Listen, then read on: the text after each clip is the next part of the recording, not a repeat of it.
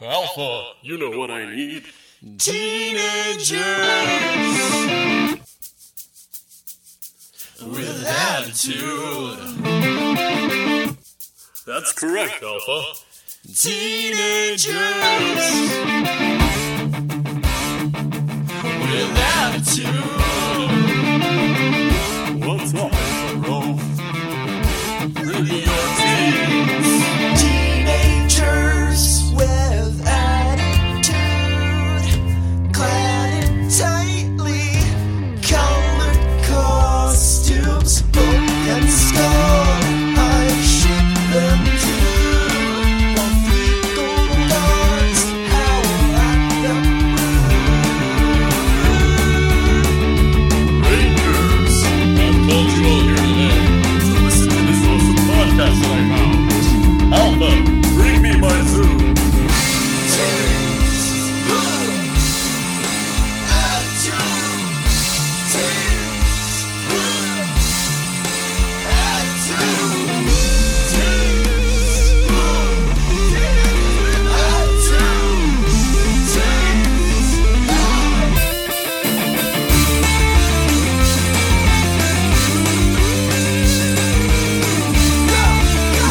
Hey everybody, welcome to Teenagers with Attitude, the show where a bunch of grown adults sit around and talk about teenagers in tightly colored clothing fighting monsters and just as much butt rock as you could possibly handle. More than you've ever imagined in a 22-minute span. Here we go.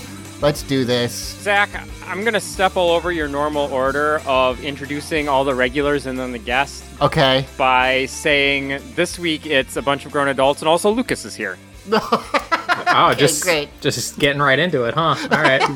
Good, cool. So, hi. I'm Zach. Jokes are extra funny when they refer to things that happened before we started recording. You know, people love that, the behind-the-scenes shit. No, That's how it is. No, I think the fact that I'm a child is a wide enough spanning joke Oh, we that have it doesn't. established that on this show before. Yeah, Let's I be don't think that clear. was a reference to our preferred.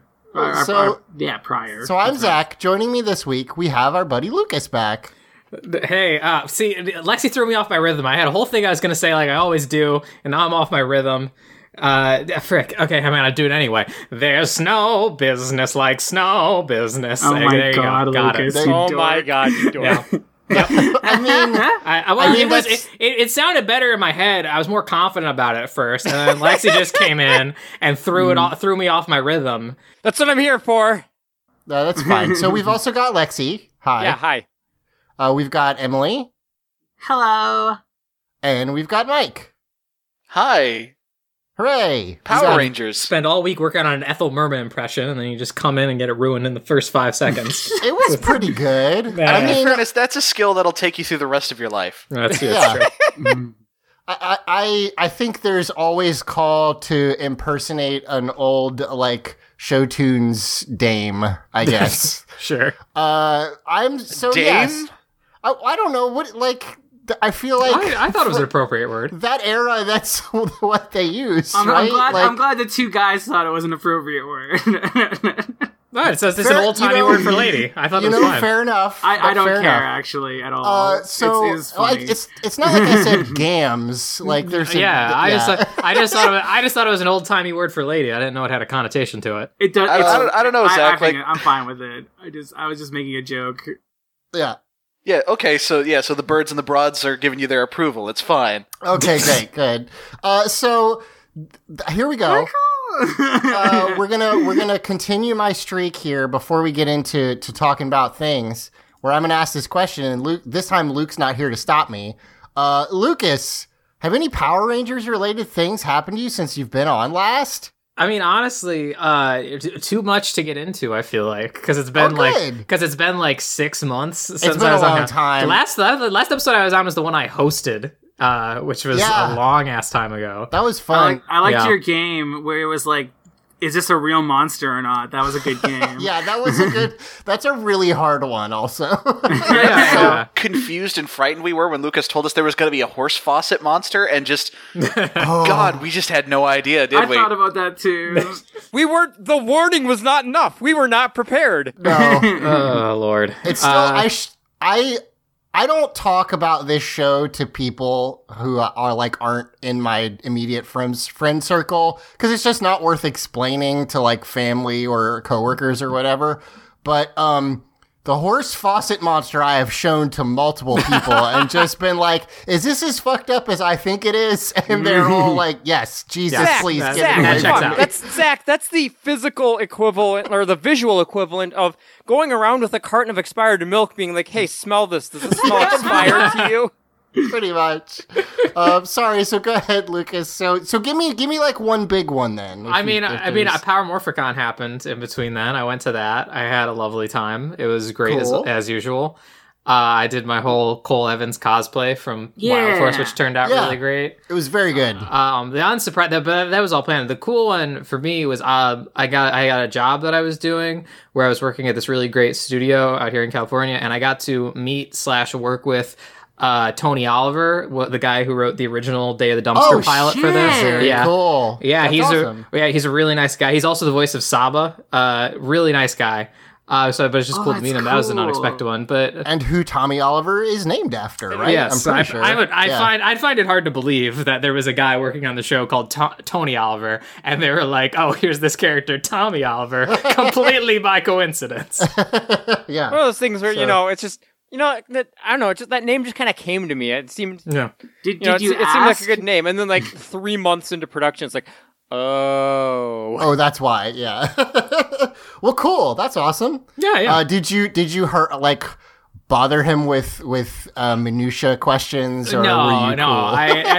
I was explicitly told when I got the job. They were like, "Hey, people come in here and you might know them, but you got to be chill because you work here." And I was like, "Yeah, no problem." But he also worked there, so I was like, "I can be a little less chill, right?" You can, Like, I can get a couple in. I and can. it'll Oh be yeah. fine. No, just Yeah. the only thing. I didn't ask him anything. I was just like, "Hey, you're Tony Oliver, right?" And he was like, "Yeah." And I was like, "Big fan of your Power Rangers work and stuff." And he's like, "Oh, that's nice," or whatever. And that was about it. But it was just cool. But I talked to him a couple other times. He's a really cool guy. I just wish he was like Lucas. That wasn't work. I didn't write that. I just scribbled and it happened. Yeah, I do. I mean, I know there were scripts. Like, obviously, people worked on it. Like, and If Tony Oliver hard. listening to this, I'm just teasing, buddy. But I You would like did to a very know- hard job. Mm. I would. Well, yeah. I would love to know. I would have loved to be a fly on the wall from like conception to production for one episode because it seems like it was so hectic and crazy and everything. Yeah, especially in the early days. Also, I guess that wouldn't work because they were shooting like 6 episodes at the same time. So never Yeah. mind. Well, cool. That's awesome. Well, we're glad to have you back. Yeah, I'm happy to be back. I try to get on. I want to try and get on at least once for every season, and I missed Alien Rangers entirely, but so I needed to Well, get on for Zeo. In That fairness, was the right call. Listen, Yeah. listen, that was the correct decision. also, You I didn't think, miss shit. yeah. Also, I think at some point, we're like, Lexi, hey, do you want to have guests on? And Lexi was just like, I just want to get this shit over with as quickly as possible. Yeah, I mean, I was talking about more for the completion's sake, but let me just say, Yeah. I'm not losing sleep over the fact that I missed my chance to talk about the Alien Rangers. Well, also, the show won't let us forget about them anyway. So, like, Yeah. it's not like they're gone forever, apparently. But yeah, so Well, we have you here. Do you have any thoughts about Mighty Morphin Alien Rangers you want to get off your chest? Hey guys, I've been kind of zoning out here for a bit. What were we talking about? oh, nothing. Don't worry about it. Okay. We'll just like Boy clap stuff, when Lexi. it's- Don't worry about it. Yeah, when it's ready for you again. So Lucas, yeah, did you have anything specific that you thought you wanted to bring up, or? No, nothing specific. It just, I mean, there's a lot to process about that. I mean, I'm not gonna. I didn't have anything to bring to the table today. No, so we can. we can Okay, move fair on. enough. I still am reeling from Fletcher telling us that they put out a video of that season with all the Alien Rangers cut out. I still don't understand why you would ever Hang do on. that. That sounds great. Why didn't we cover that version? Because I didn't know it existed, and it I only mean- existed on VHS. To be fair, that's just a Zeo quest then, and that's not Right. exactly good at either. So Yeah, the better fix would just to not do it. To not do it. But we had to. Go So, back in time and prevent the Alien Rangers. no, then we have to deal with that fucking time travel, and I don't want to do that. So, Yeah. we have some things to talk about.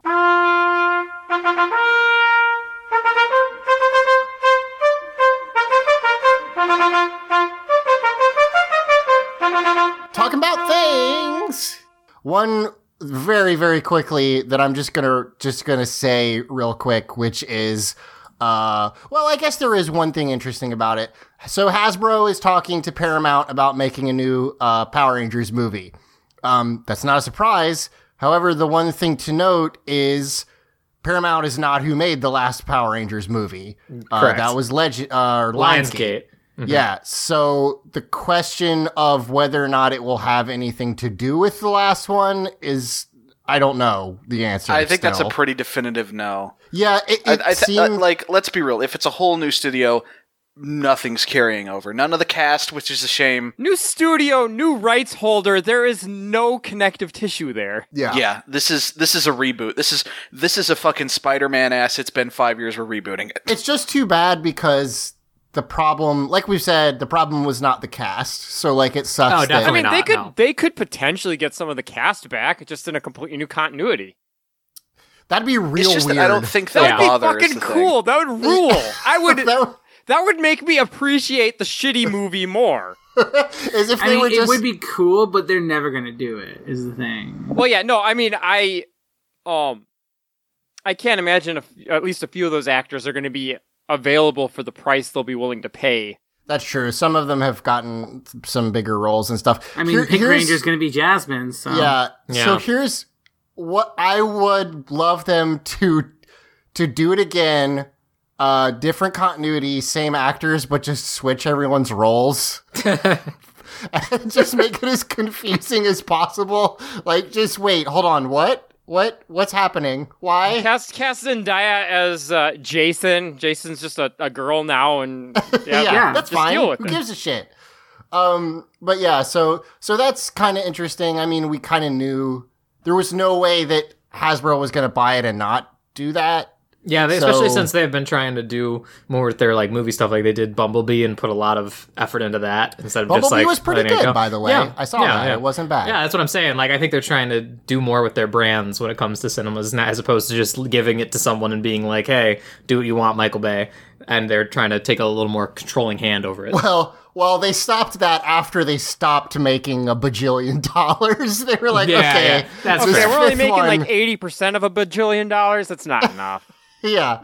So, so that's the first thing. The other thing, is we now have pictures of the first, toys from Hasbro for, Beast Morphers, the next Power Rangers season. Yeah. And so far we have the 3 main Rangers, 2 bad guys, and the Morphers. And, they all look pretty good.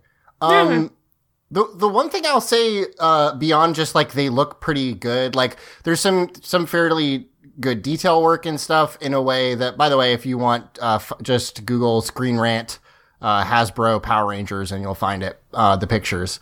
But, the thing to note besides the fact that there's a little more detail on them than the last round of Power Rangers toys, is that they're not all roided out the way that Saban always made the American Power Rangers toys for some reason, which was a choice I think we've all said like never made sense. It's not what they look like in the show, so like that's kind of nice that they're finally backing away from that.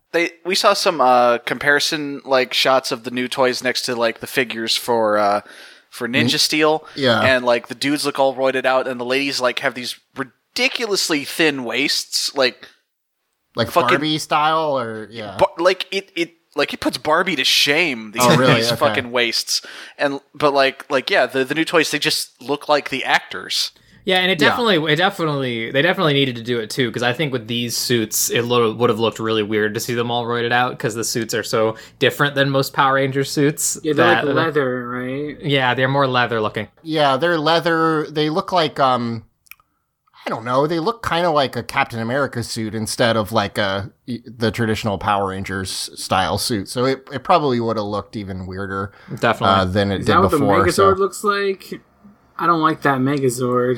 The Megazord looks very cluttered. Well, so, I mean, the problem with that, though, isn't the toy. The problem is the original design. Right, Yeah. that's what I'm saying. No, I think looking at the toys from what I've seen, the majority of criticisms I have are just that, like, I'm not a huge fan of the design.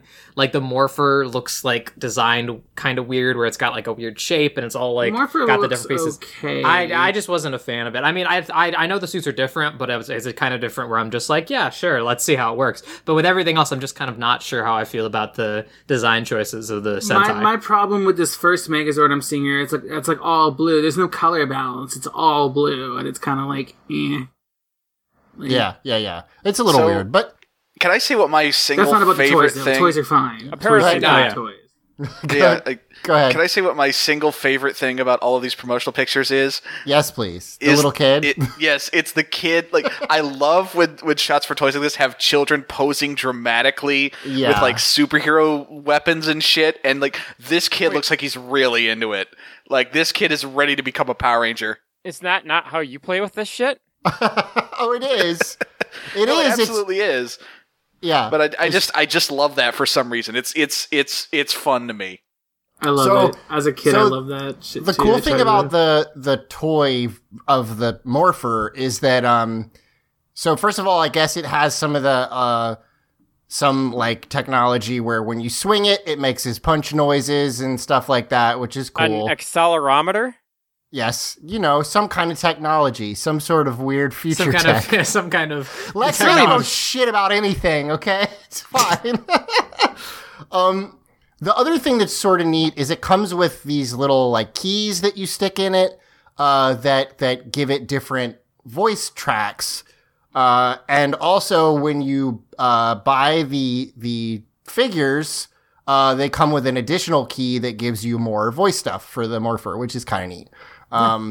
It's also like, a blatant like buy them all thing, but that's toys. That's kids' toys. It's fine. So, Same thing with the Ranger keys that they did with the Super Mega Force, where like, Super Mega Force stuff. Buy all the Ranger keys, everybody, so you can have them all make different noises with the Morphers. I don't know. Yeah, that's also something that kind of goes back to the source material, because I need to catch up on Lupin Ranger vs. Pot Ranger, but from what I watched, they're introducing a new robot like every 2 episodes.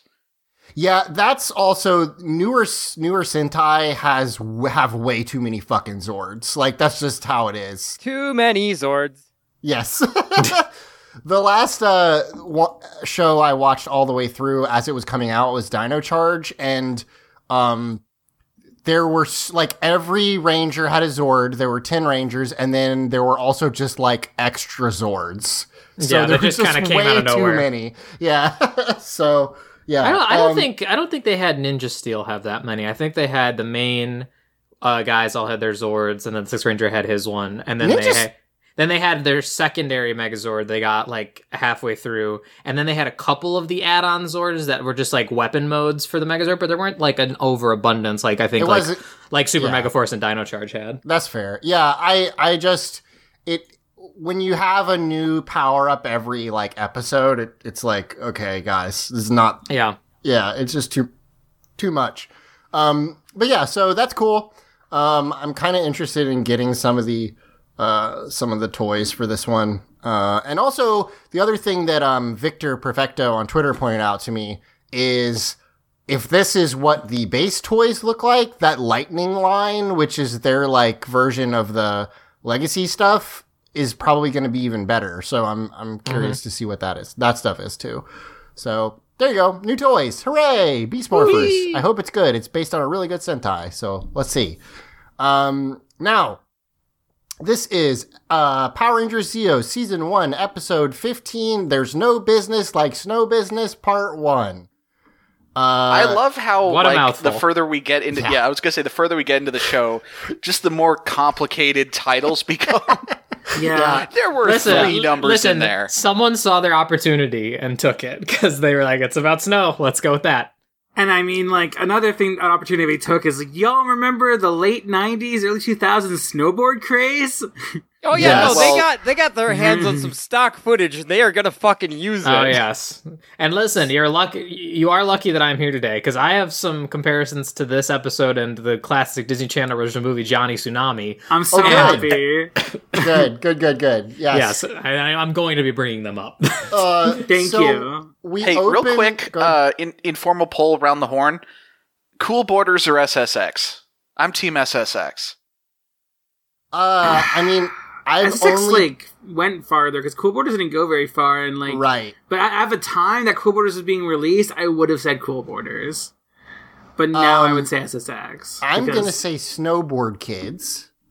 Yes, because it was basically Mario Kart, and also the art in Snowboard Kids, when you look at it now, is insane because the little anime kids have noses bigger than their entire heads, and it's just really fucked up. I'll tell you what snowboard game I played as a kid though was Rippin' Riders for the Dreamcast.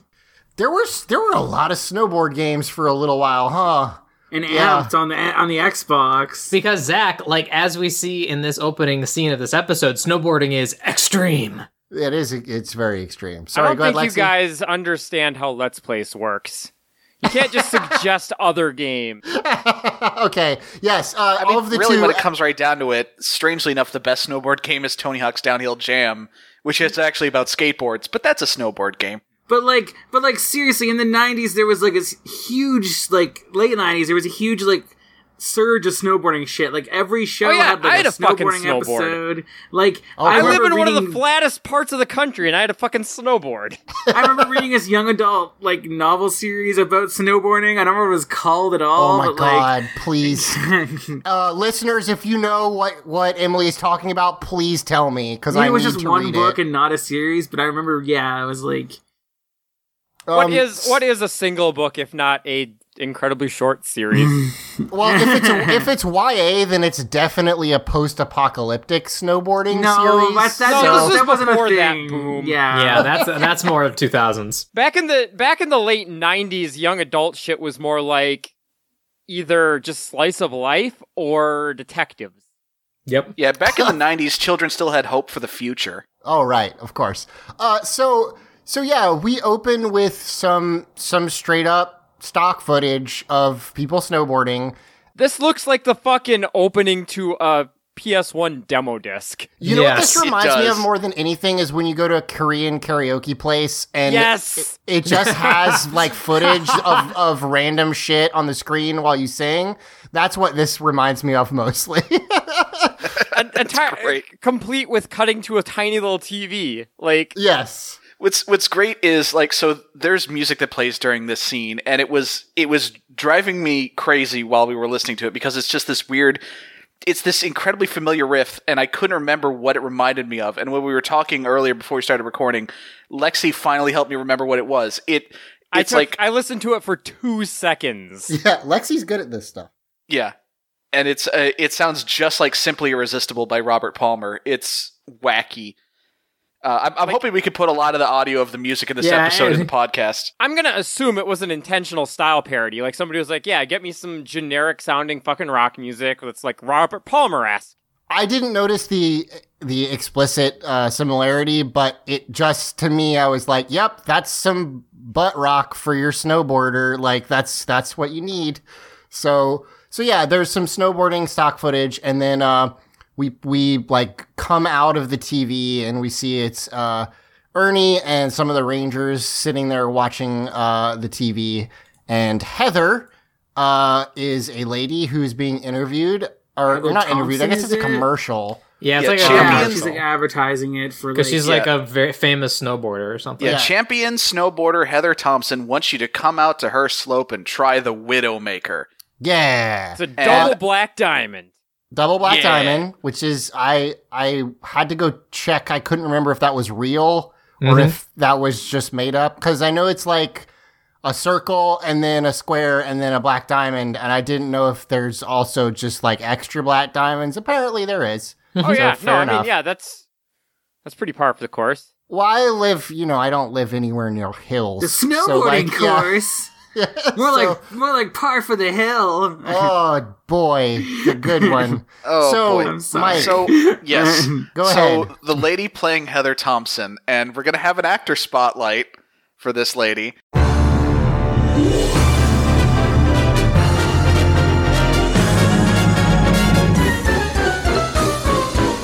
actor spotlight. Because Actor this spotlight is... during the episode recap. Yeah. Uh-huh. Whoa, Actor what spotlight a during the rebel! Yeah. Because she is played by 3-time Emmy-winning actress Sarah Brown. Amazing. What? I never gave an award to this woman. This has to be the only time that a bit part person on Power Rangers ever did anything else, because it's always like the janitor that they asked to just please be on this episode. I mean, we've already had a few times where, like, the voice of a monster did it. Okay, sure, that's true. I mean, Bryan Cranston. But Yeah, That's we true, got to yeah. stop saying that because I'm sure we'll find more as the show goes on. But here's the thing. So this lady, in recent years, has been more known for daytime soap operas. Okay. She had an extended run on Days of Our Lives that lasted 110 episodes, an extended run on Bold and the Beautiful that lasted 113 episodes, 419 episodes on General Hospital. God, She's that's a lot. she's had minor parts on all kinds of crime dramas, CSI, Without a Trace. She was in 5 episodes of Cold Case. She had 17 episodes on As the World Turns, because I guess she had to be on every soap in the world. Yeah. A bunch of minor roles in a bunch of other random movies and TV shows. She was in Big Mama's House 2, apparently. I would imagine if you're an actor that being on a soap opera as a regular is not like, I'm sure people are thrilled to do that. Like, Oh, yeah, of course. I doubt that there's really that. I know that we're all like soap operas, but as an actor, like, You're I bet getting that's paid. rad. You're getting paid Yeah. on the reg, like Yeah. for 400 episodes. Yeah, that is the closest thing to a steady paycheck an actor can get, I think. But here's the thing. Her 2 earliest roles. Her next to earliest role was here, okay. as this character that only occurs in this 3-parter here in Power Rangers as Heather. Before that, her first acting role as Caitlin Starr, 1/3 of the VR Troopers. Oh, shit. Oh, I didn't notice. Okay, great. Good. Okay, So that makes sense. this lady went from starring role in VR Troopers and a bit part in Power Rangers, and like usually that kind of trajectory, you think her career is done, but no, she becomes a staple of daytime soaps and wins 3 Emmys. Good for her. Wow. Now, Yeah. Mike, do you know how she got started with VR Troopers and Power Rangers Zeo? No clue. Oh, really? Yeah. Okay. Well, she was at one time in a relationship and even engaged to Shuki Levy, and Oh. has a What? child Wow. from their relationship. Okay, there you go. Nepotism is good. I mean, or maybe it happened after, who knows. But, like, that's cool. That's interesting. Yeah, that's fucking rad. Shuki Levy, listener, in case you've forgotten, is one of the main producers of early Power Rangers. Mm-hmm. So there you go. Interesting. So, she wants you to come to the Widowmaker, which we will see almost all of in an insanely extended snowboarding scene Yes. later. Yes. So yeah, that's it's like exciting. random matchmaking in Overwatch because Widowmaker's everywhere. Boo. Is that a good joke? I don't no, know. I don't it's play not. Overwatch. Okay. Neither do I, but I just don't abide it. Lucas, I don't you abide She's just it. everywhere. I I just don't abide I it. thought it was a pretty good joke. She's the sniper character. And just like every I sniper know main what in she any looks shooter like 'cause ever, I I watch had to suck all the porn. fun out of the room. Okay, great. Oh my god. Okay. You guys talked over each other. You guys both said very important things. Michael explained that a lot of people pick the snipers even though they shouldn't on like every match. And Zach said he knows what she looks like because of porn. And I just want to make sure everyone knows that. we can hear both of those. The magic of Yeah, but- editing means those can be played back Well, to back. now we all know that I watch. Point is, yeah, there's so much fucking Overwatch porn. It's insane. So yeah, I know what Widowmaker looks like. You know more about what she looks like than the actual game shows you. Yeah, apparently. So The point I would like to make is to your snowboarding point because I think this is the I'm first sorry, episode. why are we I've- talking about snowboarding? Go ahead. Because the point I really noticed in this episode, I think this is the first episode I've been on where it's so noticeable, is they seemed really strapped for footage in this episode. Because the snowboarding chases go on forever, and there's literally a scene in like the middle with the monster and the Scottish robot whose name escapes me, where it literally has nothing to do with the rest of the episode. You could have cut that out and lost nothing. They clearly needed as much footage as they could to make this episode 22 minutes. I feel like it wasn't them stretching for time, it was them knowing what the audience wanted to see, because as a kid, I remember seeing this episode and being like, oh yeah, they're snowboarding's so cool, like, I fucking loved this. Like, I don't feel like that's stretching for time for two reasons. For one, I actually really like the scene, and we'll discuss why when we get to it.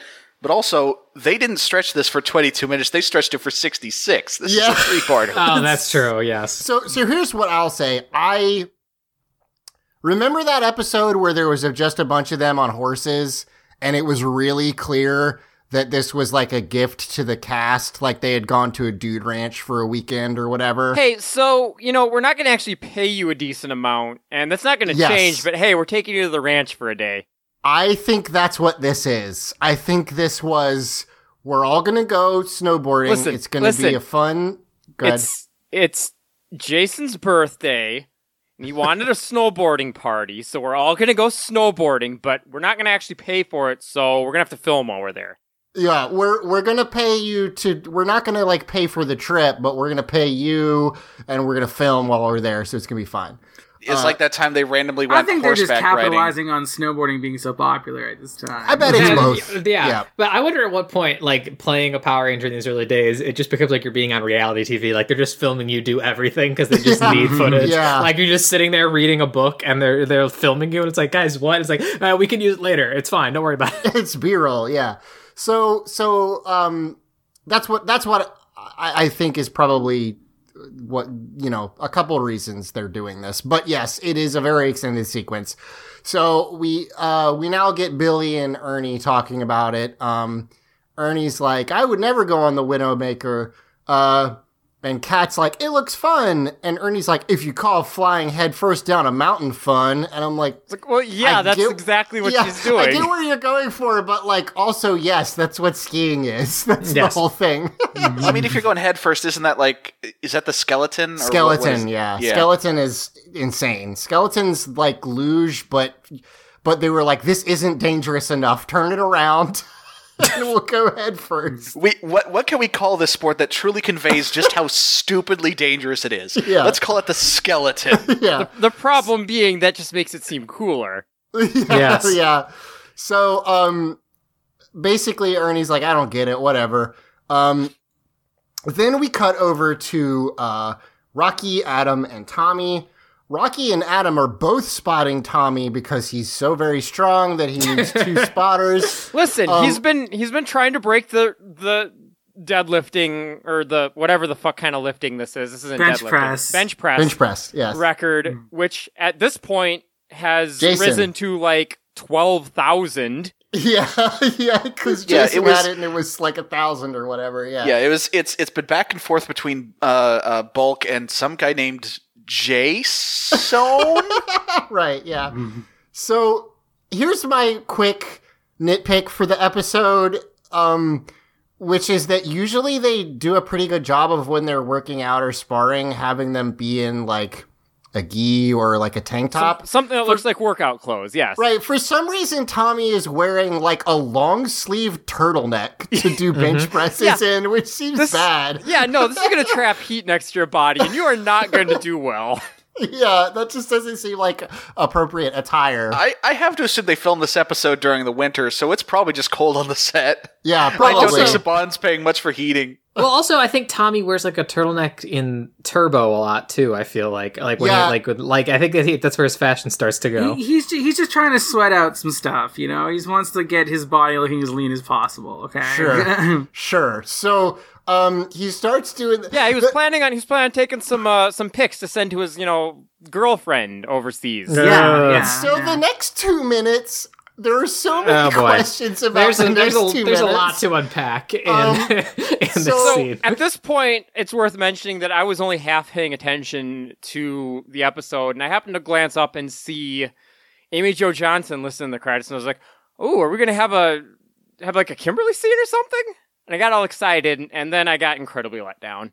Yeah. So here's what happens. A mysterious person whose face we do not ever see. Nope. Delivers a letter.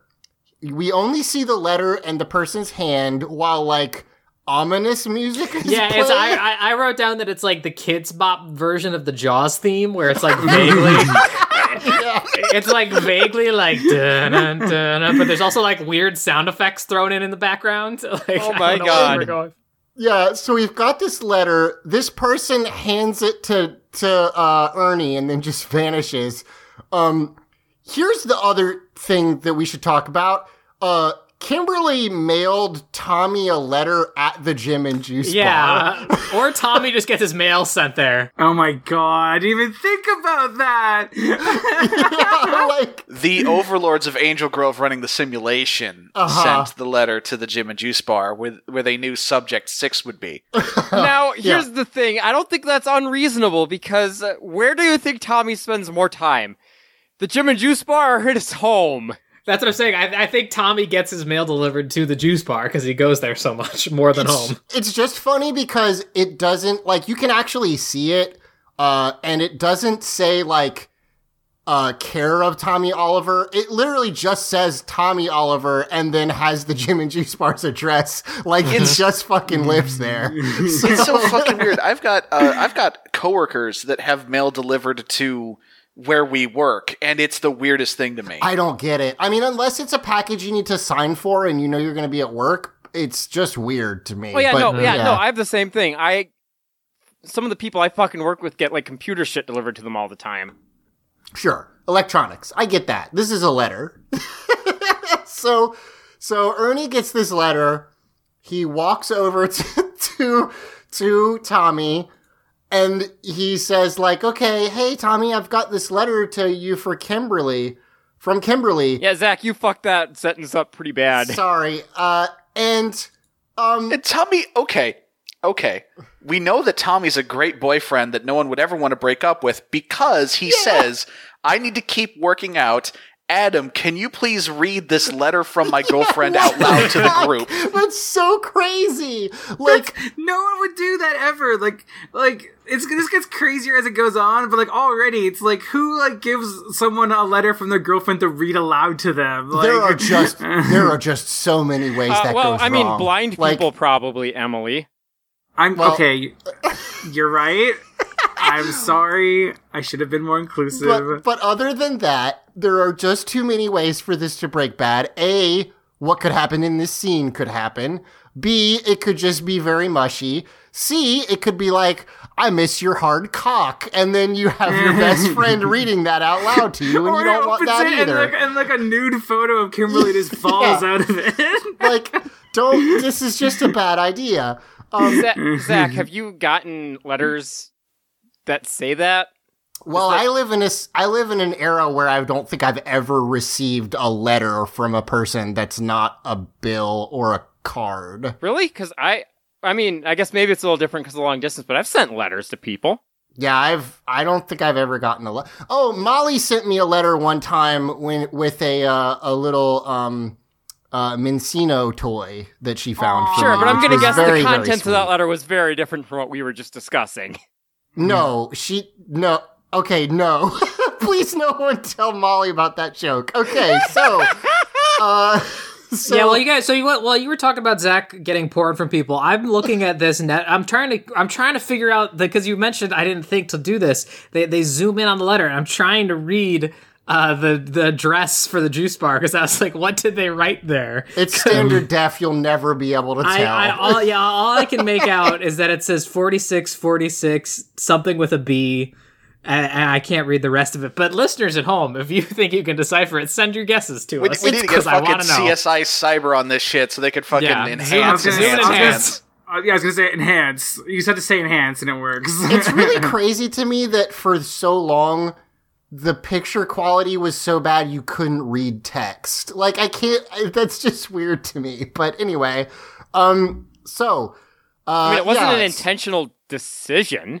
No, I know. I'm just, it's weird that it, anyway. So Adam is like, okay, let me go ahead and read this letter to you from a girlfriend to a boyfriend. That's not weird. Here we go. Dear Tommy, everything's great in Florida. Coach Schmidt has me as ready as I'll ever be for competition. It's great. It's awesome. And then he stops, and almost just the whole episode didn't happen until Tanya is like, what else does it say? And then he's like, oh, right, there's more. And listen, at this point, if you're Adam... Well, okay, I was about to say the right move would have been to not read Tommy's letter aloud to begin with. Mm-hmm. When you get to this point, even if you've made that bad move, now you have a chance to redeem yourself and say, I shouldn't read this out loud, Tommy. You should probably just read it to yourself. Why does he keep reading? That's a good point. He does get to a point where he backpedals and is like, maybe you should read this. And listen, he's not at the top of his game. I also want to point out the fact that, does Tanya know who Kimberly is? Yeah, no, I had that same question. I'm like, So let's Maybe see. I mean, I'm sure at some point that the subject of Tommy has a has a girlfriend came up. Oh, right, sure. Tommy has a boyfriend too. But So basically, Kimberly breaks up with Tommy. She says that he's like her best friend and like a brother, and which is never that's a death blow right there, like a brother. Yeah. Holy shit! And sorry, but I met another dude, and it's the best now. And I'm sorry, I have to break up with you. That's so brutal. Like, she says he's like considerate and kind and stuff, and I was like, so you're basically saying Tommy's none of those things. He isn't. Because she says like, oh, you know, I'd never do anything to hurt you, but here I'm gonna go just dunking on you in the rest of this letter and making you feel like garbage. You'd really like him is one thing she says too. Yeah, that's like, I understand that it can kind of seem like she was trying to be nice, but to say like, you would really like this guy, it's like. No, that's the kind of thing you whip out when it was a bad relationship and you're glad it's over. Yeah. Which I mean, kind of was a bad relationship. No, Kimberly deserves way fucking better than Tommy. Oh, absolutely, yeah. So the thing, the thing is, it's like, sorry to cut you off, Zach. It's just, the thing is that it's like, it kind of, to me at least, it kind of paints Kimberly in like a not so great light, that she like was in this committed relationship, albeit long distance. Was it a committed relationship? It was barely a relationship. I know. I'm saying, us watching the show, obviously, we're like, oh yeah, they were dating. I totally forgot. But I'm saying, like, in the world, with the emotion they're trying to get out of us makes us feel like it's the end of a committed relationship. And it just I just feel like it's not Kimberly to do this kind of thing. But you are right. She definitely deserves just way better. Well, because she must have gone on dates with this guy already. Like, right. So there's two things I'll say. Behind the scenes, the large speculation is that they did this so that Tommy could date Kat, which, like, okay, fine, that's fine. I don't really care. There's a shot like that we're gonna get in a second here that like very clearly gives the game away. I mean, yeah. Did you guys notice what she's wearing? She's wearing a pink sweater with a giant red star in the middle, which is both his notice. It's both his Ranger color and the shape of his helmet. I was like, okay, someone in the costume department, took their shot there. I did not notice that. I like in universe that Kat decided to wear that. I'm gonna wear Tommy's symbol on me. It's no big deal. She's incepting this fucking relationship takeover. Right, exactly, Lexi. So yeah, the B thing I'll say is that, and you know, I'll plug it again. If you haven't read MMPR Pink, that's the best Boom comic they've put out. I like all of them, but that's my favorite. And literally the entire thing is a lead up to explaining that in universe, she sent this letter because she realized Tommy was going to be a Power Ranger forever, and she was not. And so she was like, this doesn't work for me. I got to go ahead and drop this. Which makes way more sense. Right, yeah. Because that's honestly one of the, like, Boom Comics have done some really great things with, like, kind of filling in the holes and working around, like, the bullshit of this series, but that's probably the most inspired thing right there. Yeah, it's very, very cool. It makes sense for a character. In this, I'm just like, okay, they just did it because because they had to get Tommy together with Kat, but really they didn't. I don't see why Kat or Tommy couldn't have been with other people. It doesn't really... Anyway. Zach, they're the two important characters on the show. It's the Red Ranger and the Pink Ranger. That's just how it goes. Well, I mean, at this point, that hadn't been established, Zach. Yeah, because it was pink and green. No, my point is, it's a TV show. They're the two, like, opposite gender leads. They have to date because that's the only kind of story that makes sense. Yeah. First, I'm going to say there have been Red Rangers who have dated Yellow Rangers, but also, they've like built up Kat liking Tommy since her induction. Yeah, like, they have. Even though she was under mind control, she still probably liked him. They were just like, they were enhanced feelings of like her being trying to actually steal him. But I think she always liked him. Yeah, I mean, they had that episode where they like were married. Basically, that was like the home ec thing. So, like, I think I know a lot of people aren't a fan of this decision because everybody loves Tommy and Kimberly for whatever reason. I wasn't before I started watching this because I had in my head image of like they were a couple and they were together. Blah blah blah blah. Right. I remember like.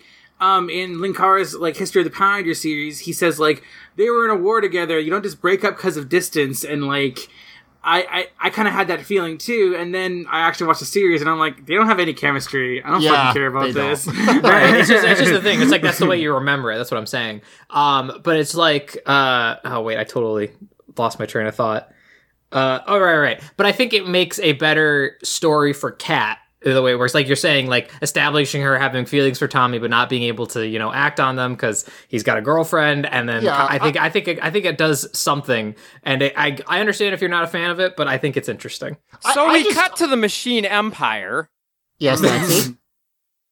Well, before that, Tommy has to go off for a walk and think, just because. Yes, that's true. And we get the dramatic shot I was talking about. We zoom in on Kat's face. So he's clearly taking it badly. Which, I mean, to be fair, his long-distance girlfriend just broke up with him via letter. That's a completely reasonable thing to be upset about. Yeah, totally. That's fair. So, Lexi, did you want to do the moon scene, or were you just trying to get us to fucking I was move? trying to get us to fucking make some progress in this goddamn episode. Fair enough. So, yeah, we cut to the moon. Here's one of those times when I was watching the episode and I missed a little tiny bit, and it made the rest of it very confusing because they talk about they're going to get RoboCupid to make people fall in love. And I missed the part where they said, with machines. Yep. Yes. Nope, that's a pretty critical bit to not hear. Yeah. Because I thought there's a bit later where I was like, oh my god, are they going to make Bulk and Skull fall in love with each other? And that's not what happened. Well, no, because they're already in love with each other. You can't. Right, of course. Yeah. So yeah, basically the idea is we're going to make people fall in love with robots / machines so they won't fight our cogs, and then we'll invade, basically. Mm-hmm. But this is kind of weird because this is one of the first times where we really get the Machine Empire acting like the old Moon Crew of, watching the Power Rangers and being like, they're experiencing misfortune. We should, that's really funny to me, and I want to antagonize that. That's true. Usually that's their way more stuff of a is, Rita Z type reaction. Yeah, usually their stuff is a little more disconnected than this. Also, I feel like this is a spin kind of. I mean, I guess not a spin because it's still early in the show, but like most of the seasons from this point on do have an episode where a monster makes people fall in love with each other and hijinks ensue. Oh no, they've had that before already. Right? But the machine angle adds a nice bit of comedy that I appreciate. It is weird, but it's kind of funny. You can call it comedy. I mean, I think it's funny. I mean, it's funny. Yeah, it's funny. I don't know if it's intentional or not, but I thought it was hilarious. So we cut to Tommy being sad at a lake. Yes. And holy crap, is he sad at a lake for a long time. I legitimately thought that Netflix messed up and was playing an episode of Dawson's Creek. Let me put it that way. So there's really only two main things to note about this montage. One is it just fade transitions back and forth between Tommy looking sad at a lake in the present and random clips of Amy Jo Johnson from MMPR. There's no new footage of her or anything. It's all just reused. Yeah, this is why she's credited. Is they just use some old footage. Yeah. The second thing, and this is the most important thing, is we get the worst sad mourning a breakup song I've ever heard. It's something, folks. It made me feel miserable for entirely different reasons. Oh, I thought it was hilarious. I was grinning into ear to ear, but and also I hope we put some of this audio in the episode because Eric, it's tremendous. Can we find what we found before and we start on a different path? Can we live what we know is true? Can we lift our spirits high in you? I believe in you. Stop running away. I believe. But the main thing I want to say about this song is it's very clearly I don't know if it's an original song written for the episode. I assume so, but it's very clearly about someone who's upset that they're being broken up with. But the refrain is "Stop running away," which adds some really creepy subtext to the whole thing. It's like, "Stop running away from me, Kimberly. I'm still good for you. I'm the Red Ranger now. Stop running." I guess. The main takeaway of this is Kat is doing the most obvious I'm gonna move in on this sad boy maneuver, I guess. Oh, the sad boy swoop? Yeah. Sad boy swoop. She comes in and she is extremely I guess pointedly like, listen, it'll be okay. We'll help you through this kind of stuff. Yeah. Like, she tries to deflect stuff by saying she's talking for the group. Everyone's worried about you. You should come talk to us if you need to vent. She really just means herself. Oh yeah, no, Yeah. the subtext No, is notice who's here for you now in your moment of greatest pain. She does that thing where she says, I know I can't make it any better, but I want to try, essentially. Then we move on. So, yeah, Tommy sadly walks away from the lake, his hair in tow. And we cut to, I think, a dude ranch? Yeah, I don't know where this is. That's a good question. So Billy is sitting somewhere. Oh, this is just the beach. Like she just moved a few feet, I think. Like, Yeah, I think it's lake. supposed to be nearby. And she's like, "What do you think we should do?" And Billy's like, "I have the best idea I've ever had because I'm the smart boy." And then we cut to everybody at the snowboarding place. Well, not everybody. The three of them. Oh, that's right. It is just Billy, Tommy, and Kat. Now you're kind of making this sound like it was a dumb thing, but I mean, honestly, that's a good idea. It's something that's going to be really adrenaline fueled. That's going to hopefully get him to just out of his head for a bit. Like, it's a distraction. Yeah, you need that shit when you're dealing with emotional pain. I like how the boy snowboard and the girl skis. Yeah, That seems like it was coding back then a lot. That would happen. Where, the girls are skiing and yeah. I like how they had to get Tommy a hat that goes down to his ass to hold all his hair. Jesus Christ. Okay, we have to, there has not been a lot of 90s fashion talk on this show lately because I think we just got used to it. But I had forgotten about the weird jester hats. Why did snowboarders wear jester hats in the late 90s, early 2000s? This was a thing? I just assumed it was because he had so much hair to stick in there. No, that they needed it a long totally hat. was. It was a fashion thing, and I don't know why. Even worse than what Tommy has. Tommy just has a long toque, but people did wear jester toques back in the late 90s. Literally the Harley Quinn two-tipped jester hat thing. I don't know why. I will say when he's snowboarding, it does flap out behind him like a windsock, and that is hilarious to me. It's very funny. Pretty cool. So what was the dumbest 90s hat? The jester hat or the cat in the hat hat? Definitely the cat in the hat. Yeah, I think it's the cat in the hat one. It's real stupid. Was that a thing people wore in the 90s? Yes! Oh my god, poor Lucas. Yeah. Yes, people... wait, hold on. I want to throw a third contender in there. White dudes wearing Rastafarian hats. That's pretty that up one there. I know. Listen, Lucas. The 90s were a time when everyone was happy and optimistic, but at its deepest, darkest core, it was a dark era because people were unironically wearing the hat from the Cat in the Hat. Well, that's the thing. That's Like, the thing. it was They were cool. too at ease with the future. Yeah. They thought it didn't matter how they dressed. Yeah. So Yeah, I missed most of the 90s fashion. I got most of the media because I got the tail end of the 90s with 96, but I missed most of the fashion. fair enough. So basically, Kat says she's gonna go get some hot chocolate first because it's too cold.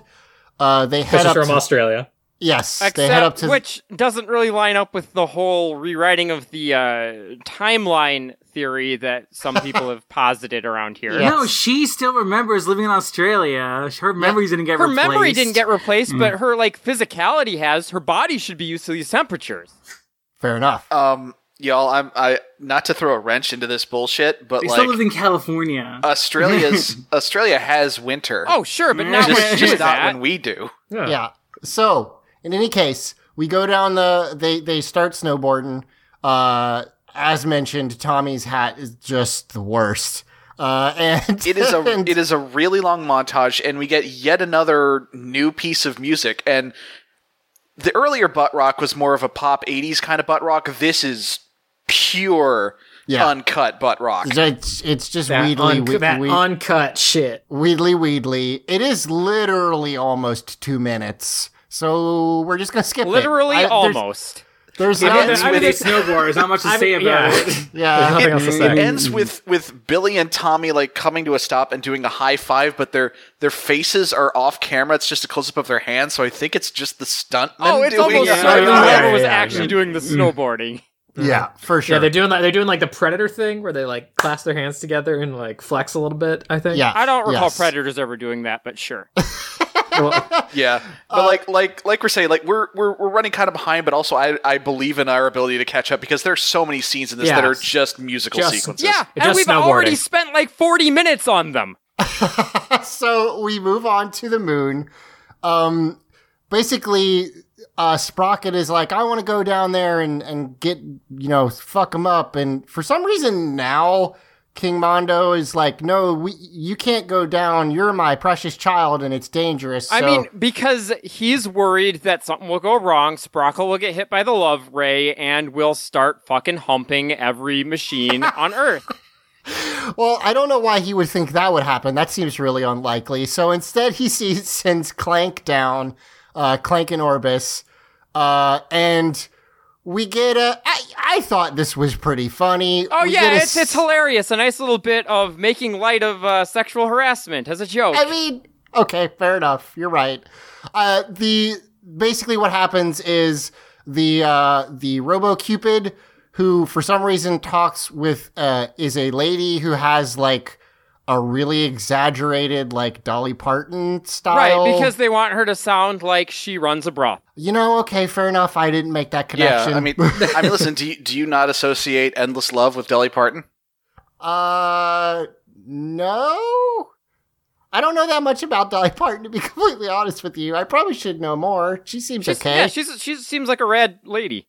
Yeah, but I do know Yeah. Best Little Whorehouse in Texas, and I didn't make that connection, but you're right. So, the lady, for some reason, she shoots the laser, and it bounces off, like, at herself in a mirror, and it bounces off and hits herself, which for some reason makes her fall in love with Clank.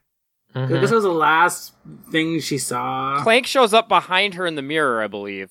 Yes. And then there is a straight up Benny Hill sped up footage montage of her chasing him around. Right, yeah, he is very much not into it, and she is trying to grope him because she is obsessed. It's awful. It's really weird. The thing that I like about it is Orbis being a dick, as he has previously been, because he's just sitting there watching it. Because can Orbis walk? He can float. Theoretically? I don't know, because normally when they have to use him for stuff, Clank has to, like, bolo toss him. Yeah, I wasn't super sure. But apparently Orbis just has the ability to stop this at any time. Right. And Well, yeah, That's the thing. he's got the magic technology ray that can do things. This is the part that made me laugh, is that He's a Orbis is technomancer. being an asshole, because it's just weird to me that they gave the little sidekick robot the trait of is a dick. But yeah, so Clank is like, hey, I'm literally being sexually assaulted, please help. And Orbis is like, fine, okay, and shoots Robo Cupid. Also, can we talk about how lazy the name Robo Cupid is? Yeah, Like, They just phoned like, it in. I'm what gonna should we choose to call believe this? King Mondo phoned it in. Yeah. it also doesn't even have any Cupid-like qualities other than No. the love beam. It just looks like a weird robot monster. Yeah. So anyway, they. Oh, I did it. I needed to try and come up with a better pun than RoboCupid, and I did after about 10 seconds of thought. Okay. Arrow-S. Okay, that's not bad. I like that. I mean, it's So- better than what they had. I also kids wouldn't get it, but I like it, so it's fine. So yeah, they at this point they're like, okay. And also, yeah, they do weirdly brush this off. They're just like, okay, great, we fixed it. No need to discuss what just happened at all. The Machine Empire definitely does not have an HR department, so there's no one to report this to. Well, they don't have any humans, so. Nice. So, MR Good point. department, so anyway. machine relations department. Yeah. So anyway, they're just like, okay, now let's go. Now you go use that on on some humans. Now, Lexi, you made me think. Now that you've pointed this out, how fucked this is, which, fair point. I should have been more. It's obvious. That said, from a machine's perspective, they're gonna force humans to, like, lust after machines? Yeah, but inanimate ones.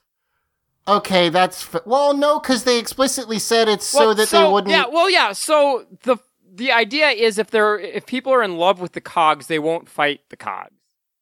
Sure. The idea being cogs are implicitly more powerful than people and are not really at risk. Okay, fair enough.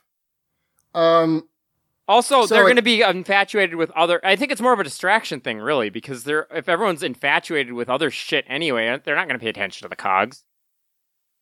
Fair enough. So, we cut to Bulk and Skull, who are yelling at their motorcycle and saying it's always broken, and that they're mad at it. And seeing their attempts at repairing it, I think I can guess why it's always broken. because they do what you do in video games, which is just, like, put a wrench on it and twist in random directions until they Yep. think it's fixed. Yeah. Yeah, It's a pretty great way to much. put it. Yeah. So Also, by the way, this is what I was saying where you could have skipped the Clank scene. All you had to do is the scene where it's like, all right, go down and hit people with love beams, and then cut to this Bulk and Skull thing. Yeah, the only reason that scene exists so they can have some zany sexual harassment comedy. yeah. Also, and they're also to using actually use some of Sentai the- footage. Yeah. Yeah, Sandy using the Sentai Sentai footage. footage. Because this is like pretty much all original material except for the stuff on the Really moon. hope that robot was female coded in the original as well. Oh, because And otherwise that's not a gay panic joke. Yeah. So, at this point, yeah, Bulk and Skull, it's weird because Bulk and Skull don't even see RoboCupid. She sneaks up behind them in a shot that's pretty funny, actually. Yeah, oh yeah, no, because- she's doing a cartoon-esque, like, yeah. giggling and sneaking thing. Yeah. And she shoots her, well, in the Sentai footage, it's a beam, and this, like, little cartoon hearts fly out of her and hit, Bulk and Skull, who fall in love with the motorcycle, and, like, fight over the motorcycle with each other, which is very funny. In a little bit of continuity nod, Skull is like, I found her first, she's mine. And, they fight for a little bit, and Bulk shoves Skull off her, the motorcycle, and it's like, it's mine, true love. And then we get, like, a heart, transition. Yeah, heart wipe. At this point, we cut to Tanya, Rocky, and Adam, who say how much they need to work out before the big competition. So, they all look kind of sad, but Tanya looks miserable. Probably because she is stuck with Rocky and Adam. Oof, She yeah. likes Adam. Yeah, she likes I Adam. mean, yeah, but like, Friends. I don't know. I feel like on some level Rocky's just insisting that they keep their trio going in spite of the fact that Tanya is not Aisha, and it's really awkward. And at this point, Tanya's like wondering, okay, does he realize I'm not Aisha? Or... That is a good point. What is the competition they're talking about? Is it the snowboarding championship thing that they mentioned, or is there another ninja competition? Like, Rocky's convinced that Tanya's still like Tanya's a ninja because Aisha was a ninja, right? No. That lends the question, does she think he's racist or just really I was going to say, that's the second question then is, and if so, how bad is this? Well, I don't know if it's a racist thing. I think it's just like, I don't understand this timeline, Tanya. Like, like Aisha was our best friend. She formed this ninja team with us. Is that you now? I don't get how this works. Your families and your history swapped. Aren't you still a ninja then? Exactly. Or Rocky, like, just anybody you put in yellow, he would just be like, you're my best friend now. Well, their families and histories and swapped anyways. Rocky works off primary colors. That's all he can see. He sees yellow. Emily is so frustrated with us. If he worked on primary colors and he see Tommy and goes like, wait, why am I over there? Yes! Wait, yes! Why is Billy looking at me in the mirror? Absolutely! Sorry, that really got me. Okay, so Ernie is like making out with his blender. That was the shot that got me. Is just Ernie's actor sitting at the juice bar, just like lightly caressing the blender and like kissing it a little bit. This episode is filth and should not have been aired anywhere. Folks, it is a darn good thing that Power Rangers is G-rated. Otherwise, Ernie falling in love with a blender could have ended really badly. Lieutenant Stone, whose role has been kind of reduced lately, apparently showed up to set, and they were like, "We have one thing for you to do today. You don't get a line, but you are gonna give some flowers to an arcade cabinet." Yeah, you don't get to speak today, but yeah, you're gonna fall in love with this arcade machine. Although I was more interested in the fact that all these extras showed up to the shoot and they said, okay, everyone grab an appliance from the table and then just start fondling it in your seat.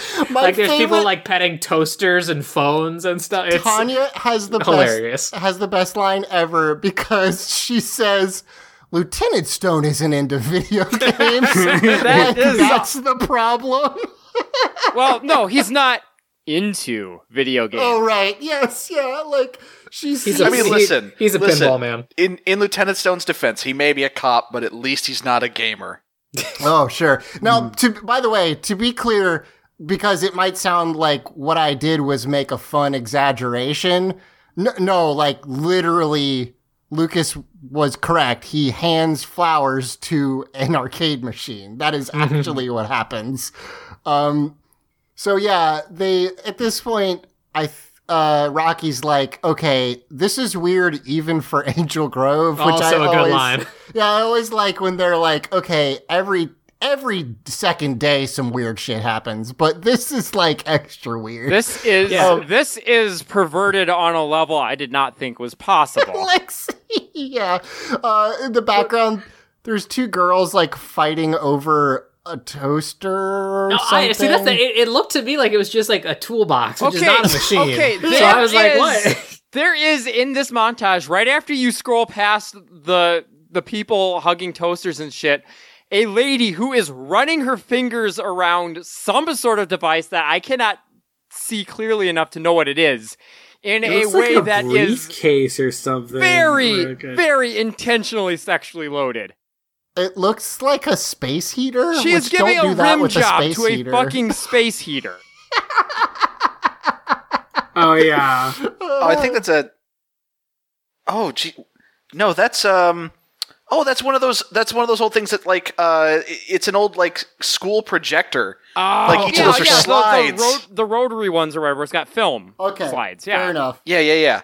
So what's weird to me about this scene, by the way, is that we just cut away from it. But I assumed the next, like, all right, guys, something weird is going on. I assumed they'd be like, Alpha, Zordon, something weird is happening. They probably will, because I don't think we see them again for the rest of the episode. That's what I'm saying. Alpha and Zordon do not make an appearance in this episode. No. They just a shot of them seeing something weird, and then they're like, huh, and then we don't see them. We absolutely need to move on, but right as this scene moves on, Adam looks over at Ernie and has this just disgusted look on his face. Yeah. It matches my own. So, Queen Machina and King Mondo are like, oh, we did a great job. Now we'll just murder all the rangers that are up at the mountain, and then the rangers will be at half strength. And the way they choose to do that... It's amazing. It's the best plan ever. They send some cogs. I want to make clear, they say they're going to send cogs. We see the cogs in the next scene, and then it's not clear what they sent the cogs to do for literally like 5 minutes. Oh yeah, they literally just go snowboarding. Yeah, what we see are cogs wearing some sort of like jester hats, but not the ones we were talking about. No, that's why I'm glad I'm here. Those are literally the hats from Johnny Tsunami that you get when you join the snowboard gang, the urchins. Awesome. That's so literally good. the hat. Is the hat with like this pokey thing. That's where I was like, oh my god, it's Johnny Tsunami. And we're watching this on TV with a like actual announcer for apparently it's a snowboarding competition or whatever, right? Well, he's like the newscaster. He introduces these guys as the team from Northern Napasa, which I looked up and is absolutely nothing. Yeah, no, it's nothing. So his microphone says KNFC News. I don't know if they just borrowed a microphone from an actual newscaster or what. Possible. Maybe this is a newscaster. But also, a real quick detail that I loved, the first cog has a snowboard that has like a gray alien on it. Like the standard alien head, which is pretty good. I just love that he tries to interview these cogs as they walk past. It's so stupid. And he's like... They aren't fighting anyone. They're going to the fucking ski lifts. Yeah. They're just cogs walking past. And also, Kat is in the foreground of this news shot looking really concerned about these cogs. Wait, what? It's such a the good camera shot. person, yeah. It's so silly. And then, we follow... Kat basically is trying to follow the cogs onto the lift. I wish this is how the episode had opened. No explanation, just Kat snowboarding and finds cogs at the, mountain, I guess? Whatever the course. Ski mountain. Like, sure. And the resort? Yeah, and it's like trying to track him down and figure out what's going on. And like, that's a cold open. Like, we get no explanation ahead of time. That's a good thing you bring up. So I assumed that this was someplace they were like going for the weekend because they say that when they get there. It's like, oh, a time out with your friends. Like they went somewhere. But then this newscaster calls it Angel Grove Pines and implies this massive mountain range covered in snow is in Angel Grove. Angel Grove has a pier. It has a it's got everything. It's part of the Infinite Park. Yeah, when you have an infinite park, when you're like existence in space is warped, you can have pretty much whatever geography you need. Right. We get there's a lot of competition for most hilarious shot in this episode, but this one's a real contender. We get cogs slowly going by in a ski lift, while Kat follows them slowly in the next car, and incredibly intense rock music plays. I noticed that too. I do want to point out that I stopped it at a certain frame when she's going through a crowd, and one of the extras just looks directly into the camera, and I thought that was nice. I took a screen there's grab. tension from the fact that she can't get on the one directly behind them, which is funny. Which is great because extras in this show aren't allowed to talk because then they'd have to get paid more. Mm-hmm. It's basically Kat just stuck behind a crowd of people going, please let me through, please, it's a real hurry, I need to get over there, it's an emergency, please. And they're just not moving for her. Or talking. Or talking or telling her no or anything. There's also no reason that the cogs had to take the ski lift. Couldn't they have just teleported to the top of the mountain? But that's not funny. That's not as funny.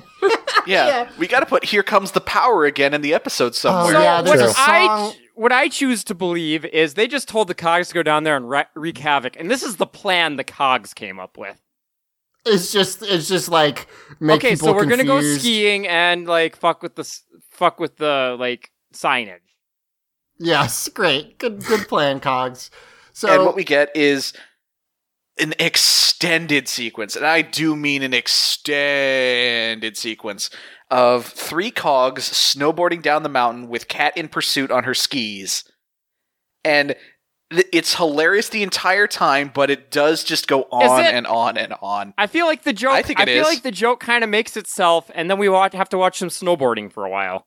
Yeah, but it's Cog snowboarding. Yeah, but the novelty of that has already worn off by the time the snowboarding starts. Oh, it didn't for me. It was so funny. I just like watching snowboarding. if you need something to keep it fresh, this sequence is intercut with us going to the lodge, ? And Billy and Tommy's just got some snow on his hat that he never bothers to remove, meeting our special guest star, Heather Thompson. Yes. And she's like, oh, you guys seem, they're like, oh, hey, you're Heather Thompson. Like, they introduce themselves like, yeah, we're big fans. Like, oh, big fans, are you? Well, let's go to the Widowmaker. And like, I don't know about that. We're still learning. And she's like, you fuckers chicken? Yeah, she's like, she, this is how she gets off. She takes like unsuspecting, not very good snowboarders and goes on thrill rides with them. She's like, don't you want to almost die? Also, Mike, I can't fucking believe I didn't notice this snow on Tommy's head, because it's insane how much of it there is, and he does not try to remove it whatsoever. Like, his whole head's covered in snow, and it stays there the entire time. It's there for the whole scene. Yeah. So then we see that, yes, in fact, the cogs are going down the Widowmaker. Kat sees it and is like, well, hope I don't fucking die, because that's a very, very serious possibility. We get some more snowboarding. Okay, Lexi, you're right. It's too much. I still think it's funny, but it does last for it goes on too long. Extremely long time. Yeah, Speaking of goes on too long, this podcast. Well, so in any case, yeah, like we get eventually Heather and Tommy and Billy get to the top of the thing, and they're gonna join. And again, like she can't get a thrill of doing it by herself anymore, so she has to bring people with her. Yeah, she's like, last chance to back out, fuckos. Billy and Tommy are just like, all right, here we go. We've literally been snowboarding for one day, miss. Yeah. Yeah, the other thing about this, so we see a lot of the Widowmaker, and like, it's not that steep, it's just that there's a lot of fucking rocks, and it's like, it looks very dangerous. Oh yeah, they do a good job of making it seem genuinely dangerous. Yeah, also the cogs are very good at snowboarding, but anyway. So we get the cogs' evil plan is to remove the safety signs at the edge of the course that keep people from going out of bounds. Yeah, which is dangerous. If someone doesn't know the course, they're very likely to go off the edge. But also that means that either King Mondo's plan was, here's how we're going to kill the Power Rangers. We're going to go take these signs off this thing, hope they go down that, which we don't know they will, and then hope they're so dumb that they just go careening off a giant cliff and don't morph or teleport or use any of the 80 ways they could use to get out of it. That's my genius plan. Seeing the cogs in the background with the signs is really funny. I'm telling you, this was the cogs idea. Right, so that makes me think Lexi's right, that it's actually the cogs idea, which I also love, because it's like a fucking Snidely Whiplash plot. Like, it's like a Wacky Racers plot. So speaking of using superpowers, Kat morphs, and is actually pretty easily overwhelmed by two cogs, because one of them runs off with the sign comically in the background. That shot is fucking incredible. It is, yeah. The shot, it's this thing, it has to take off its snowboard and walk around in the thick snow, so it's just going stomp, stomp, stomp, stomp, stomp. It's Kat being held by a cog while another cog with a bunch of signs just walks behind her, and it's so funny. But yeah. And then Kat does, she barely escapes, but doesn't escape in time to warn all of the snowboarders about the problem, because Billy and Tommy managed to stop before going off the edge, but Heather, the one person who presumably knows the course, because she's constantly talking about how she does the Widowmaker, but whatever, I guess she was expecting the sign to be there, because she just goes right off the cliff. She's like a green turtle in Mario. She's just like, she's just like, no signs, here we go. Whee! Yeah, she doesn't make any effort to stop. Yeah. And the cliffhanger of the episode is this character we've just met and was actually kind of a jerk. Like, yeah. She's like, help me! Freeze frame, end of episode. To be continued. It's like such a weird cliffhanger because it's not like we haven't had cliffhangers where people are in danger, but like... We just met her a second ago. That's just a lady, and she just went off a cliff. Like, it's pretty funny. It was, I mean, like, had you not had the commercial set up earlier, she would have just been a random woman they met, and now we're supposed to be concerned. It's like, oh no, that beloved character, Heather. Yeah, and so I'll say, like, we're done. You guys don't have any empathy for people you just met? You guys just No, I'm saying from the show. I'm saying the perspective of the show. They're like, oh no, this person we just met. Structurally, it's very weird, and it's actually... So the wild thing is... the thing that makes my heart sing, but... the one. About the episode as a whole. We spent a lot of time talking about, like, the first major thing that happens, because in terms of the overall arcing narrative of the show, it's a major event. But grand scheme of things, even... by the metric of a Power Rangers episode, even by the metric of one part of a 3-part multi-parter of a Power Rangers episode, almost nothing actually happens. Yeah, like this episode is roughly like 50% musical montages of sports. We talked, we did about 25 minutes before we started, then we did like 40 minutes on everything up to when the snowboarding started, and then the rest of the entire episode we did in like 12, because there's nothing. Yeah, and like, I know I'm going to get some pushback on this, because I already have, but I really enjoyed watching this episode. I had a lot of fun. I found the hilarity of Cogs going down the mountain to be completely inherently hilarious the entire time I was watching on the bus. Again, I was smiling the entire time. But in terms of, like, summarizing the episode, nothing fucking happens. I mean, I thought it was funny and fun, but also you are correct. Like, there nothing happens in this episode. No, it's just the setup for the 3-parter. Doing this podcast for nearly 4 years now has lowered y'all's standards for funny and interesting content to a frightening degree. We've been slowly brainwashed by the show. Yeah, I mean, I don't know. I was brainwashed and more Stockholm syndrome. I like this episode a lot because it kind of brought me back to that nostalgia of like when everyone was so into snowboarding. I kind of appreciated it for that. It's nice to see the show go back to some of the like extreme sports stuff it did. It's a very remember the 90s episode if you're into that sort of thing. Definitely, yeah. Yes. Yeah, this is an extremely only 90s kids remember episode. And I had just so forgotten about those dumb fucking hats. So there you go. Even 90 kids don't remember. That's the fucking meme I want to see. Even 90s kids don't remember? Yeah, and then just like weird... the garbage that we've all collectively blocked out of our memory. Yes, they choose not to remember. Yeah. Yeah. So what's the deepest, darkest thing that you can come up with that's going to make someone else go, "Oh fuck, right, that." So that's the episode, which is like, yeah, like you said, the thing is that the setup for it is like, I haven't watched the rest of the multi-parter, but I assume that the first like 7 minutes you need. The rest of it you really hold on. don't. You need about a minute 30 of the first 7 minutes. How about we go ahead and stop, and then we'll do questions.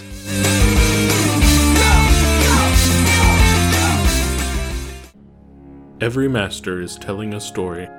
You're getting together to have a good time and tell a shared story. And some stories don't have ends, and that's okay. Join me, Damoon Rules, at the Master's Studio as we go behind the screens and look into the creative process at the heart of these stories. In fact, I will often, as a GM, let the story override the rule set. Inside the Master's Studio, an Audio Entropy original.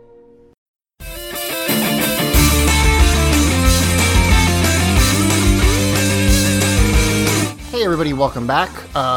Emily unfortunately can't finish the episode with us. We had some technical difficulties, but let's go ahead and do some questions. And our first question is actually for our new Canada expert, Lexi. What is your Canada question? Hi, I'm really sad Emily couldn't be here. She's expressed interest in learning some things about the wonderful country. Expressed interest is how I would describe that. Yes, she'll have to go listen ahead. back. So, frequent listener and I would say friend of the show, Fletcher, reached out to me on Twitter. Okay. All right. He asks, please rank the Western Lacrosse Association teams by the latest draft class, and please grade each team on their draft. Good. Since you know everything about Canada, I'm sure that you can do that easily. Now, I do want to point out, first of all, that is not a question. That is an instruction. Okay, that's fair. Yes. However, I will still address it because I appreciate him reaching out. So one thing any Canadian could tell you is fucking nobody knows shit about lacrosse. It exists. There's people who play it, but nobody fucking understands it. Fair enough. Okay. That said, I was gonna do a whole bit where I made up some lacrosse team names and stuff. However, I looked up the Western Lacrosse Association. Okay. And let me just read to you. Oh, I love dumb sports team names. I'm so excited. Please go. So we have the Burnaby Lakers, the Coquitlam Adanacs, the Langley Thunder. That one sounds like a yes, sure. That one sounds like an off-brand Dr. Pepper. Also that, yes. The Maple Ridge Burrards. These have to be real things, right? I just don't know these words. They have to be things. The Nanaimo Timbermen. Okay, Timbermen. Yeah, Timbermen is a thing, yeah. The new Westminster Salmon Bellies. That sounds like an old-timey insult. It's like, I dare say, sir, you're presuming the qualities of a salmon belly. Like that, Yeah. I knew, yeah. I mean, listen, folks, I know know that the New York Knicks used to be called the Knickerbockers, but, they shortened the name. yeah. So, Mike, would you suggest calling them the Salmon or the Bellies? Bellies, definitely. And then we end with the Victoria Shamrocks, which just feels out of place. I like the salmon bellies the most. Shamrocks is also pretty good. Mostly some of those have to be things. I just don't know what the things are. So, yeah. Yeah, I'm assuming those are words. Yeah. I just got nothing. Well, so how would you rank those? Or was that your ranking, just in that order? Because, good. The salmon bellies was too low, if that was your ranking. Yeah, oh god, no. So he wanted them ranked by latest draft class, and them graded on their draft performance. Okay, so your answer to the question is no, I will not do that. Well, it's not a question. Fair enough. Yes, okay, fair. Anyway, he then replied to that with another instruction, and I have to give him credit for this one because it was perfectly targeted to put me into bit limbo. He says, if you please, alien rangers and villains as Canadian provinces. Now, oh, Lord. He then continues, and why is Winnipeg Hydro Hog? And I need to point out that Winnipeg is a city. Shit. Snap. That's that fucking Canada knowledge. However, it's an understandable mistake because Winnipeg Hydro Hog, basically the same word. Yep, very good. Perfect. Anyway, so as everyone knows, the provinces of Canada are British Columbia, New Brunswick, Ontario, Saskatchewan, Newfoundland and Labrador, Manitoba, New Scotland, Prince Edward's Island, or as the locals call it, Eddie's Pad, Quebec, and Alborland. I'm sorry. Did you say Alborland? Yeah, so what's the problem? Have you not met my friend Al Borland? He's a great guy. Should really meet him sometime. Didn't know he was a province. I mean, the benefits are terrible, but he just loves the work. Okay, great, good. There are also 3 territories: the Northwest Territories, the even more Northwest Territories, and everyone's favorite location in Canada, Nunavut. Yep. All right, well, I'm having none of this. So, British Columbia is the white alien ranger because she's the leader, and British Columbia is the one good. Okay. New Brunswick is the black ranger because no one knows shit about New Brunswick, and also no one knows shit about the That's black true. We couldn't name him last time. Yeah. Ontario is the Krabby Cabby because Ontario is famous for two things: crabs and cabs. Good. The crab and cab province, they call it. Yeah, they do. Good. Saskatchewan is Eric and Merrick because those sound like the names of people who would live in Saskatchewan. Okay. Newfoundland and Labrador is the Yellow Ranger. You know, Yellow Lab. Okay, sure. You put a lot of work into this, and that's I would say I take my position seriously. I would say a concerning amount of work. Manitoba is, I mean, Lucas is right. Lucas, I'm sorry. Fletcher is right. It's the Hydro Hog because the people of Manitoba fucking despise water. Okay, sure. New Scotland is Sea Monster because, as a coastal province, they have a lot of walking eyeballs. Okay. Yeah, at this point, we're just letting her just say whatever nonsense she's got. I have no questions. I have no questions. I have no input, please. Prince Edward's Island is Brick Bully. Okay, what? Quebec is Brat Boy because Quebec is the biggest province and Brat Boy is the biggest bulk. Okay, sure. All these check out. Yep.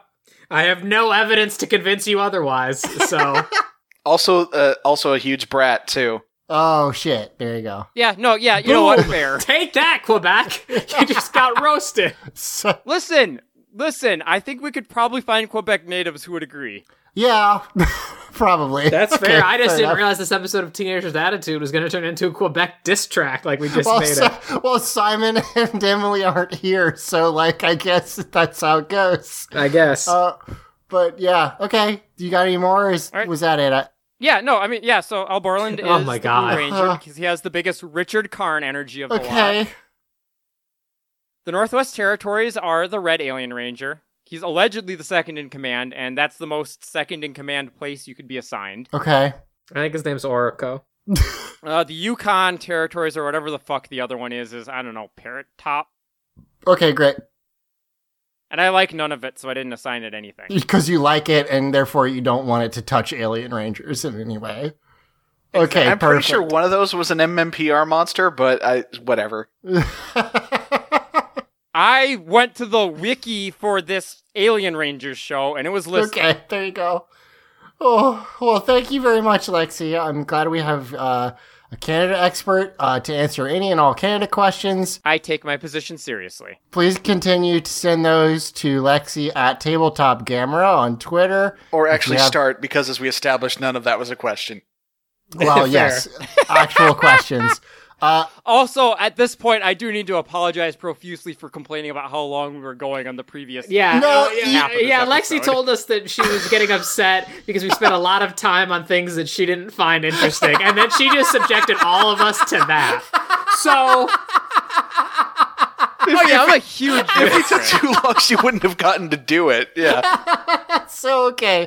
Well, let's do one or two regular questions from listeners. If you have a question, you can send it to us on Teenagers with Attitude, the Facebook group, at Teens with Tude on Twitter, or teenswithtude@gmail.com. Jonathan sends in the question: if the Power Rangers past or present were on the Great Angel Grove Baking Show, who would do the best? My answer is Trini, because they explicitly showed her. She's the one who canonically can bake. Well, she's also canonically makes food that's terrible and the other Rangers hate. So it's not that she was bad at cooking; it was that she was making stuff that their unrefined palates rejected. Because they've only eaten mac and cheese. I don't care how refined you are. Escargot doesn't go in a brownie.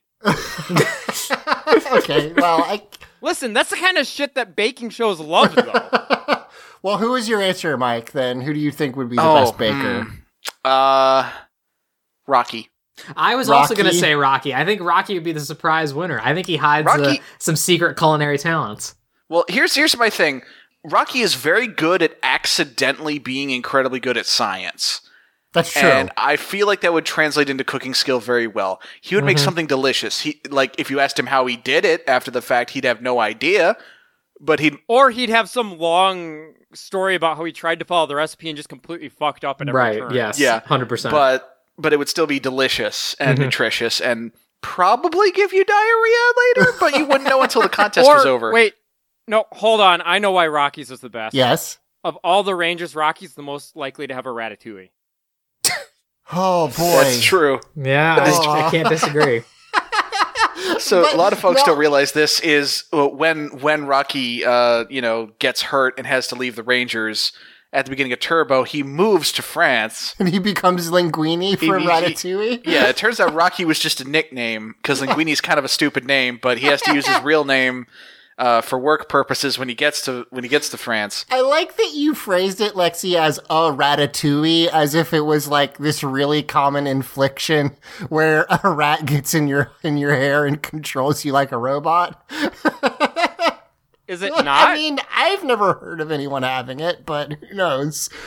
I mean, just because they made the movie about the one famous Okay, one. sure. I just don't think you've been reading enough medical journals, Zach, That's if I'm true. being quite honest. That's my fault. So my only answer to this is Billy would have some elaborate plan for something fancy because he's a big science-man and cooking is just science. He did. Right? The Cake-O-Matic. He would end up just like completely failing because like he went so far off what the assignment was supposed to be or whatever that it's not. he even did make that cake machine that Yeah. almost ruined the Jim and Juice bar. So there you Right. go. All right, fair enough. Then Fletcher actually responded to that and said, same question, but for Nailed It. Do y'all know what Nailed It is? Oh, it's like the bad baking Nope. show, right? It's Where Netflix. Like It's a Netflix show where they take people who explicitly cannot bake and try to make them make like some super elaborate like artisan cake. Right. Yeah. And so basically of the crew, who would be the best at selling their shitty cake? And I think it's probably Kimberly. I feel like she could sell you a bad cake. Now, my problem is I think Kimberly actually probably can cook a little bit. Mm-hmm. I was going to say the same thing. I would say as far as someone who couldn't cook but would be able to make it work for them anyway is probably Zach. Okay, Yeah. That's a really good answer. In fact, trying to sell an edible cake seems like a Zach. Yeah. Like that just that feels like something he would Just do. pure charisma, be able Yep. to convince you, like, no, you love this cake, even though it's terrible. Like, I could see him being like the MVP of the bake sale because Right. he can convince people to buy the fucking fruit Because cake. he did a bad job, but he can convince you otherwise. He would absolutely be one of those reality show contestants that, due to fan demand, comes back a few times. I concur. I think Mike cracked it. I also would say Zach. I feel like, Man, I miss season 1, yeah, guys.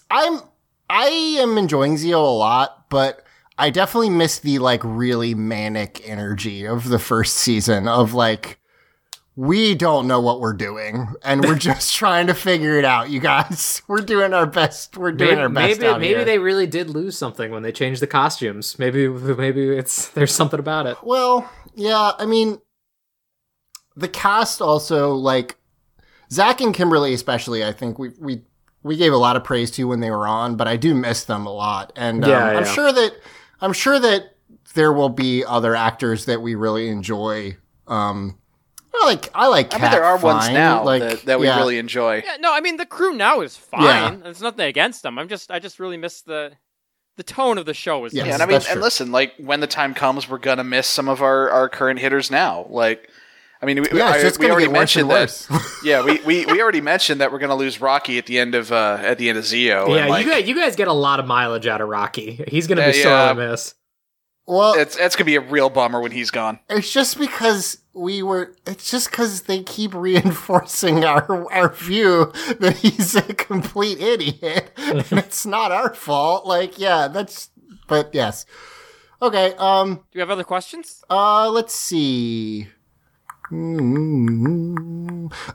Cassidy asks, given that Lupin Ranger vs. Patter Ranger has only one episode left, have you been following it, and what have you thought of it? I have not. I'm sorry. I think Mike kind of half answered that. Yeah. earlier. I got a good ways into it. I ought to catch up. I just haven't gotten around to it. I was enjoying it. I just I think what happened is I moved to a new apartment, and my life was kind of hectic for a while. And as I was putting everything back together, like catching up on Super Sentai was kind of pretty low on the list of priorities for getting my shit back together. What? So I just never got around to it. Fair enough. Yeah, I guess that's it for now. Then we've got a couple more, but we'll do some more questions next week. Like I said, if you've got a question, shoot it to us any of those ways I listed earlier. And until then, you should check out audioentropy.com, where you can find lots of other cool websites at Audio Entropy. No, you can find lots of other good podcasts like D-Comedy that Lucas hosts with his sister. Go ahead. Only other websites you can find on Audio Entropy are Twitter and YouTube, which are both terrible. Yeah, those are bad websites. That's fair. Good point. I mean, still follow us on them. Yes. Still do that. Listen, if we had a better way to deliver our content, we would, but we don't. So, Lucas, do you want to pitch D-Comedy real quick while you're on? Yeah, sure. D-Comedy is a show where me and my sister watch every Disney Channel original movie 1 month at a time. And it gets pretty buck wild over there, guys. It's a really fun show that we enjoy doing. I'm trying to remember our last episode, when this goes up, should be our one on Genius, which is a movie about a kid who is in college but also is in grade school. It's weird. But that was pretty fun. We also put up an episode about the Tyra Banks film Life Size, which is a lot of fun. But this month, at some point this month, we're putting up an episode about cowbells, which I'm very excited about. So give it a check out check it out if it sounds like something you might be interested in. Give it a check out. Lucas, I have a question for you. Have you passed where you know all of them?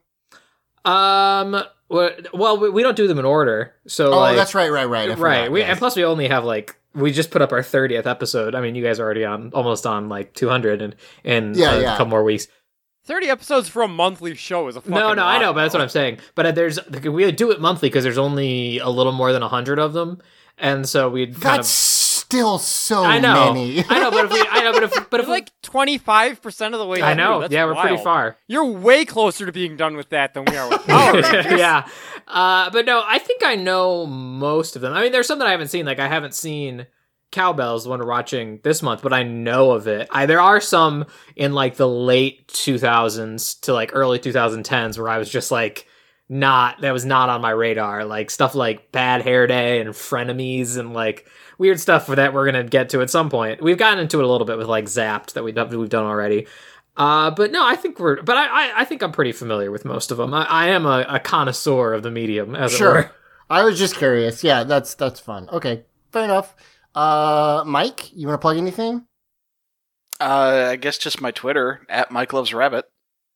I mean, again, Twitter's a terrible website, but still follow me there. Yeah. Lexi? If you want a 6-minute rant that's more dumb than funny about Canada stuff, send me stuff at Tabletop Gamera. Yes, please do. Please send us more Canada questions. I like this bit. It's very good. Please continue to send it to us. I won't be here to listen to the answers, so go ahead, go wild.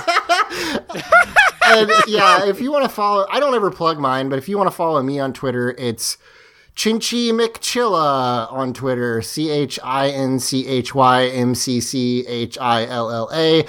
I'm ashamed. Let's be real. You can just tweet him at teenswith2. Well, or that.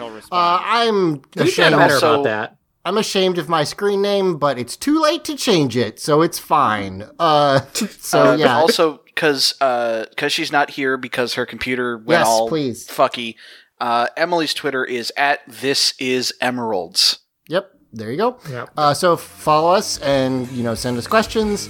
And until then, come back for next week, the second of a 3-parter. And I know we've said it before, but I can't believe this was a 3-parter. So come back for that. Until then, for Teenagers with Attitude, I've been Zach. I've been Mike. I've been Lexi. And I've been Lucas. And may the power protect you always. Woo.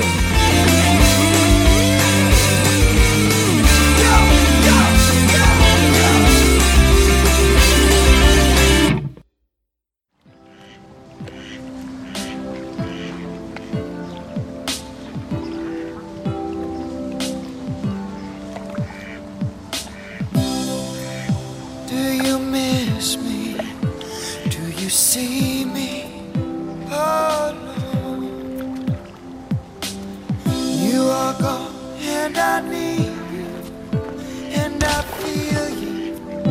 Are you there for me? Can we find what we found before and we'll start on a different path? Can we live what we know is true? Can we lift our spirits high in you? I believe in you. Stop running away. I believe in you. I believe in you. Stop running.